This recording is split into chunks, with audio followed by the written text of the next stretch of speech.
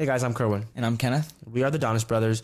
Jeffrey is busy today, so it's just Kenneth and I. But today we are talking about identifying a good market to invest in. Kenneth is the acquisitions guy on our team, and so he knows all things about markets and what to look for, what to avoid, and some red flags. So starting out, Grant Cardone, I believe, I'm sure a lot of people say this, but I remember Grant Cardone saying location, location, location. It's very important. I think having a good market is a great way. It's one of the biggest risk factors when you're looking at an investment opportunity. And so if you pick a good market, even if the economy takes a downturn and turn for the worst, your property it can still perform well if it's in a good market, right? Yeah. So, I mean, in downturns, what we've seen in the past is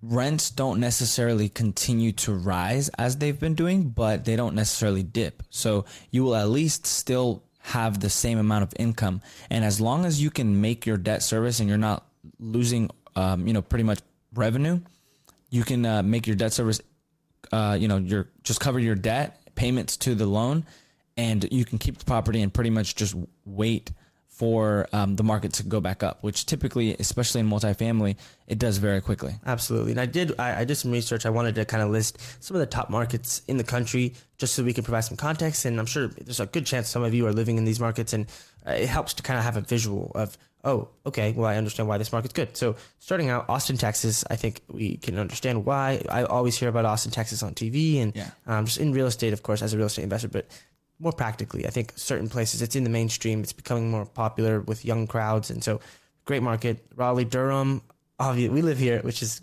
coincidence, but what is it? I don't know. It's a great market. We have a lot of hospitals here, big universities like Duke and UNC, just really strong anchors. There's Amazon's moving here, Apple's moving here. What are some other reasons that you would say? It's Research Triangle. So, yes. There's a big, it's just a great location for jobs, and a lot of jobs seem to be coming to the Carolinas. Jobs brings people, and people need somewhere to live, and so that's why people are. Yeah, and people also bring money. Yes, exactly. And so that's why real estate investors are finding a lot of opportunity here. And in general, I did want to dive. I know I mentioned this, but economic recessions, the economic cycle it consists of booms and busts. So when the economy takes a downturn and things don't go well, it's important to be invested in markets that are resilient to these economic changes. Kenneth, do you have anything that you'd like to why do you think the market is so important when it comes to being resilient and weathering the storm or weathering an economic storm? Yeah. So, and the market has a lot to do with, the location market. If people are leaving, that means that you cannot push your rents, and that means that you might even have to drop your rents, because in order to be competitive, if there's less people, that means more supply, and more supply means less money. So it's just supply and demand. So typically in big markets, more jobs are moving there, like we said, and that means that more people are moving there. And with more people, that means that there needs to be more supply. And if everyone is trying to get the same apartment, that apartment is worth more, so you can charge more. Yeah, 100%. And so we actually invest in Atlanta, Georgia. Well, in general, Georgia and North Carolina, those are our main markets. We have some properties in Jacksonville, Florida, and a property in Texas. But in general, I think we can start off by just kind of touching on what attracted us to those markets and what makes them really great places to invest. I would say first off, there's a lot of, like Kenneth said, a lot of people moving there. I think that there's a trend. A lot of people are leaving large urban metros and they're moving to Sunbelt states or just southern states in general. There's a lot of reasons for that. They are maybe landlord friendly, so they're better places to invest. They might have lower taxes, so it's cheaper to live there. The cost of living is typically cheaper as well. And the weather, a lot of times people don't want to have to put up with the colder climate that they might find in a urban northern city when they can just get nicer weather in a southern state and get similar benefits. And COVID and the impacts of COVID from people having to leave their jobs and being able to work virtually, that gave them more lifestyle flexibility. So they're able to live in other places. And why would you live in a cold city when you can live in a nice place with a beach, Yeah. And also, a $500,000 house in New York buys you like a little,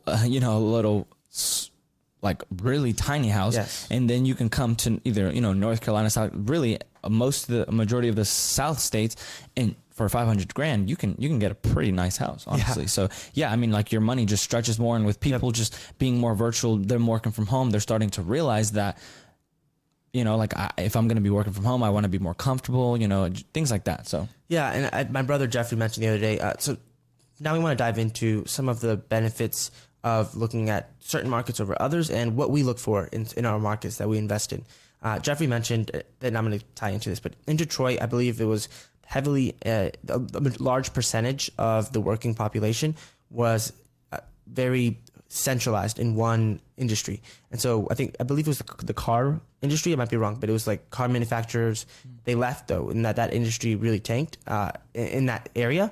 And as a result, a large percentage of the population there lost their jobs. And so that's why it's really important to not only find a place where a lot of jobs are coming, but make sure that it's a diversified industry, work industry. So there's not just one group, one employer, exactly. So if it's hospitals, great, but you want a little more diversity. And it might take some common sense as well, like to think how essential is that industry. So hospitals are typically not going to go out of work anytime soon. People are always going to need hospitals, but maybe they might not need car manufacturing or the oil industry. Things like that, they can change, whereas other things might be more resistant to change over time. Yeah. And so also looking in, and we mentioned this earlier, but looking at the major employers in the market, it's really important. Keep an eye on if obviously the name brands like Apple, Amazon, are these big organizations moving to these markets? You know, a lot of times you'll see this on the news headlines. It's big news, especially it's really good for the state because they know that it promotes economic growth and it brings higher income earners. And so they'll be spending money in these states, things like that. What are some other things you look for in a good market when it comes to maybe like cost of living or expenses in terms of anything? Yeah, well, I mean, we like to see, of course, job growth, population growth. We like to see a decent medium household income, honestly. And yeah, I mean, landlord-friendly states are also really important. I touched on this earlier, but landlord-friendly state, the difference between a landlord-friendly state and a resident-favored state is a state that if you're trying to evict a non-performing tenant, it might be easier to do it in one state than the other. And a lot of times the government, you can definitely look it up, figure out if they prefer or typically are to side with the tenant or the landlord. And this is important for different people. If you're a tenant, okay, you might prefer if it's a resident-friendly state, but as a landlord and as an investor, it's important to make sure you're investing in these states. And I think that is also a factor that a lot of in real estate investors specifically look to invest in other states, and that kind of growth, it makes it just friendly for you to invest in. Because if you're looking to invest in a state, you don't want to invest somewhere where it's going to take you months and months to take someone out of your property that isn't paying, because you're still responsible for the debt on the property and any other payments that you owe and any other debt that you have on it. So you want to make sure you're able to get them out as quickly as possible. In North Carolina, we actually evicted a tenant not that long ago. Can you kind of dive into that story just real quick? Yeah, well, I mean, we of course had a tenant that unfortunately was not paying. I mean, he owed us 3 months rent, so almost $3,000. Yeah, and we were still paying the mortgage as well. Yeah, I mean, that had to of course come out of our pocket, but we were fulfilling our end of the agreement, and he unfortunately was not. Yeah. Which, I mean, I understand, people go through things, but we reached out multiple times. We even had a police officer go to the property and find him. He wasn't there. It was honestly, we were concerned, but we were ghosted by the tenant. So we had to take action. We moved to evict them. And Kenneth, do you remember how long it took from just general? It took about 45 days. I mean, it didn't take that long. I hired an attorney, paid them to do it. They pretty much did all the paperwork. They went to court for us. Just documentation. So yeah, it didn't really take that long, but yeah. Absolutely. So that's another factor, how landlord friendly is the state. If there's rent control in the state, like California has rent control is essentially when the government or the local policy is that you are only able to raise rents a certain percentage. So you're not able to, if the market supports higher rent growth than what legally you're allowed to do, then you really can't you can't add as much value as you potentially could. And so I believe Jacksonville, Florida was experiencing around 18% growth, but I believe there are some states where you can only increase by, let's say, just for example, if the state only allows you to increase rent by 8% or 10%, then you aren't that extra 8 to 10%. You're not allowed to push rents higher than that. So that really will impact your value add. It can impact your returns to your investors, and it just has a lot of negative impacts that you should be conscious of if you're looking to invest in a state. Yeah, and 18% is 18% in the last 12 months. That's what Jacksonville did. And to put that into perspective, you know, if you were paying $1,000, you're now paying almost $1,200. So $1,180. So that usually we underwrite that for renovating a unit and pushing the rent after putting $7,000 into units. But it's just doing that organically. So rents are just going crazy. Yeah. Yeah. And of course, you know, crime is another factor that we like to be aware of when we're looking to move into a market. And I think this is more sub-market specific because, of course, a state crime is going to vary throughout the state. So you want to look at the specific market. And I think that varies per property. So what should you look for when you're looking at a property or an area, like a little neighborhood, in terms of the crime, and what are some maybe red flags? Yeah, well, I mean, you know, there can be crime literally in the best places. I mean, typically not, but there could be like robberies, things like that. Break-ins, robberies. But, you know, we don't want to see crime like people getting shot or murders on the property just because. And it happens. It's happened. It does happen, even in the best of places, honestly. Yeah. But yeah, like that's a red flag, especially if it happens more than more than once in like 1 to 2 years. So if you see that it's happened in the past, I mean, there could be a story and it could have just been a one-off thing, but if it's consistently happening, that's definitely a red flag. Yeah, and I believe particularly the lender doesn't like it when there's certain crime. The lender is your biggest investor in a property. So what are their concerns with crime? Is it similar to what you just said? Well, I mean, no one wants, I mean, if someone dies on your property, that's a big liability. So, you know, insurance, you know, lawsuits, just all kinds of headache that the lender doesn't want to be a part of. We would not want to be a part of. And then of course, you know, someone dying is just, you know, just unfortunate. So, and this is maybe, I mean, of course, if they die from natural causes, that's one thing, but like, I think you're referring mainly to like murder. Yeah. Like someone getting shot, stabbed, kidnapped, like just really, I guess. Are you speaking from experience of kidnap?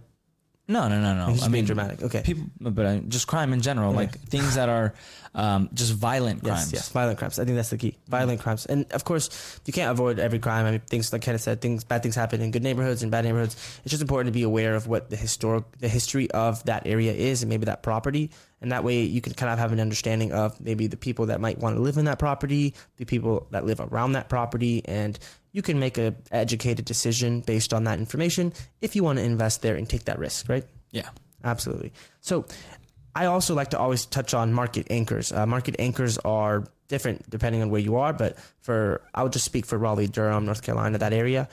We have universities, colleges, like the educational institutions and things like that. We also have hospitals, and the Raleigh is also a capital of the state, so that makes it a strong anchor as well. Tech hubs, yes, just business, large businesses. Yeah, like large business. These are things that are going to be strong if an economic downturn takes place. These are like colleges typically don't go out of business unless it's some small college, but most colleges will continue to have students. Students, you know, of course, are going to need somewhere to live, and they might actually end up working in that area. A lot of times, there's a lot of businesses that come to an area. Students might start businesses in that area. So just, you have to think of kind of outside the box too. But hospitals are another great example that I touched on earlier. People are always going to need access to medical care and attention. So that's obviously going to be very important. And it's actually a strong indicator that there's good jobs in that area. Those nurses and doctors, people are going to need a place to live. School zones are also a factor that you should take into account when you're looking at a market.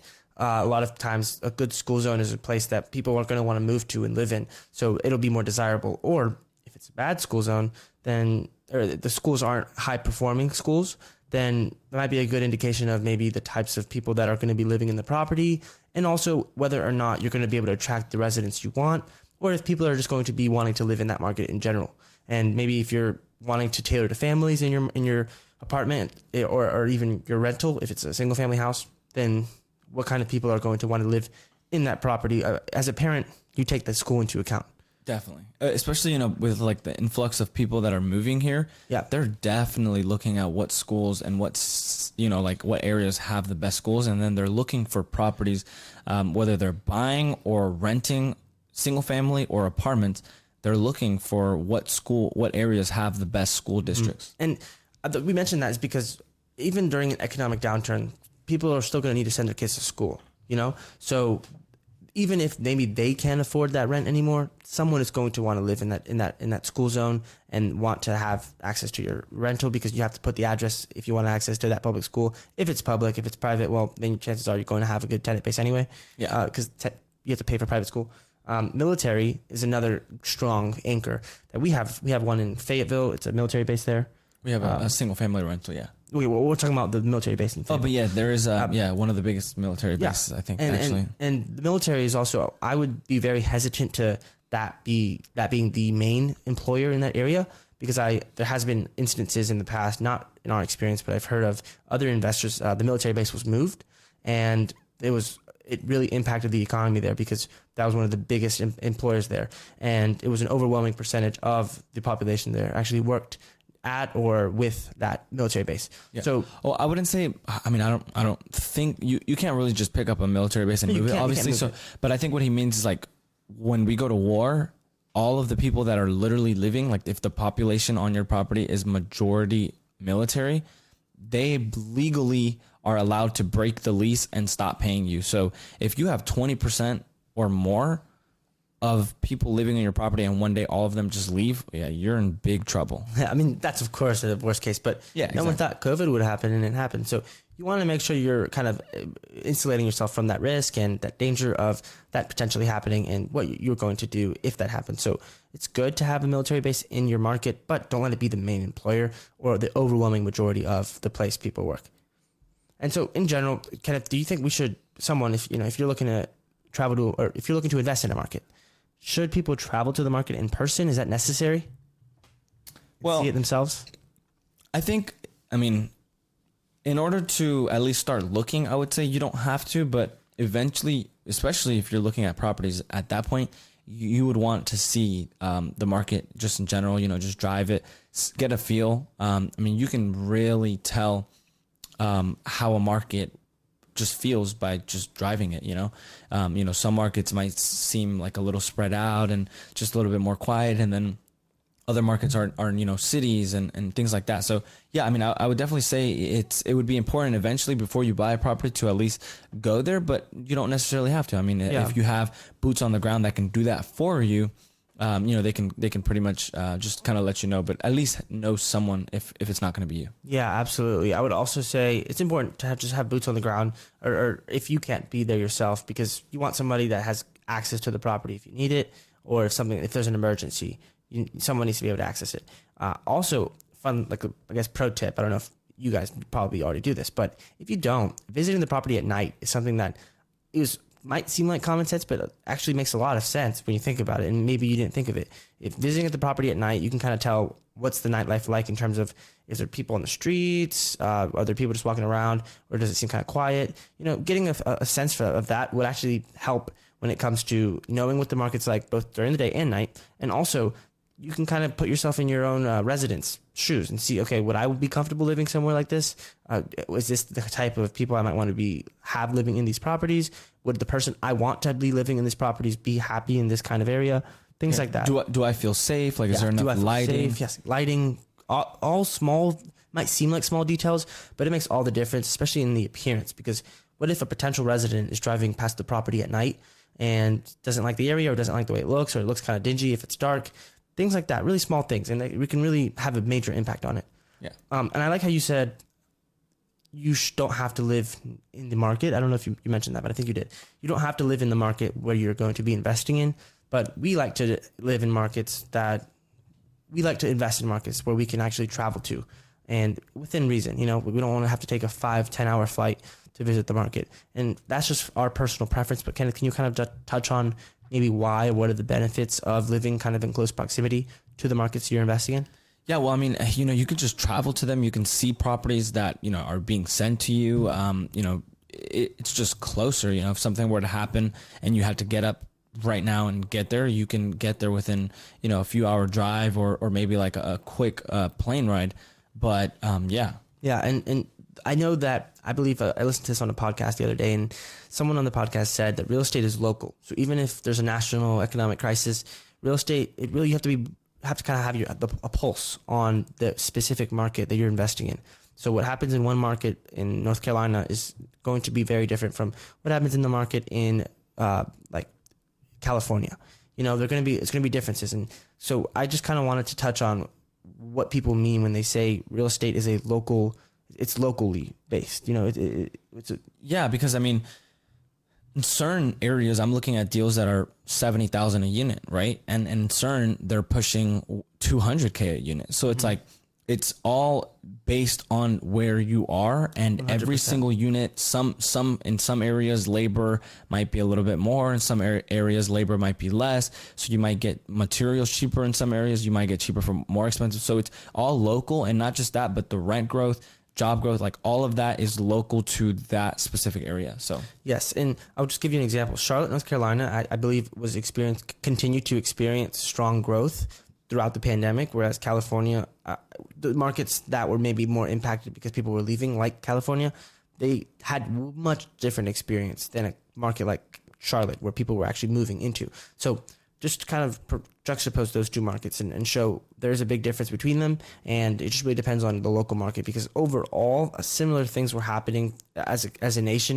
We were all experiencing quarantine, and people all over the country were losing their jobs or leaving their jobs, things like that. So you really have to look at it on the kind of a micro economic level. And of course, macroeconomics is important, but when it comes to real estate, things really happen on the micro level, and that's why maybe what things happen on anything that happens to the nation might not really impact a market the same way. Two different markets the same way. If you guys have any questions about what to look for in a good market, maybe what some red flags are, or what reasons we like to invest in certain markets, and maybe what reasons we have to avoid other markets, let us know down in the comment section below. Also share what markets you like to invest in, and maybe if there's a market you will never invest in again, or you will never invest in, we would love to know what those are. So drop them down in the comment section below. If you got any value out of this episode, please share it, like, and subscribe to our channel. And if you want to find us, Kenneth, where can they do that? You can find us at Donis Brothers on pretty much every single platform. So Instagram, Twitter, TikTok, YouTube. If you want to check us out, our 5 Mistakes Passive Investors Make Playbook, that's www.donisinvestmentgroup.com/playbook. Just some free education, no financial advice, but it might be a great resource for you if you're looking to invest at some point in real estate. Let us know if you have any questions, or if you want to just chat, DM us on social media. Yeah. Thanks, guys, for your time. Hope you have a great rest of your day. Let's take action. Take care.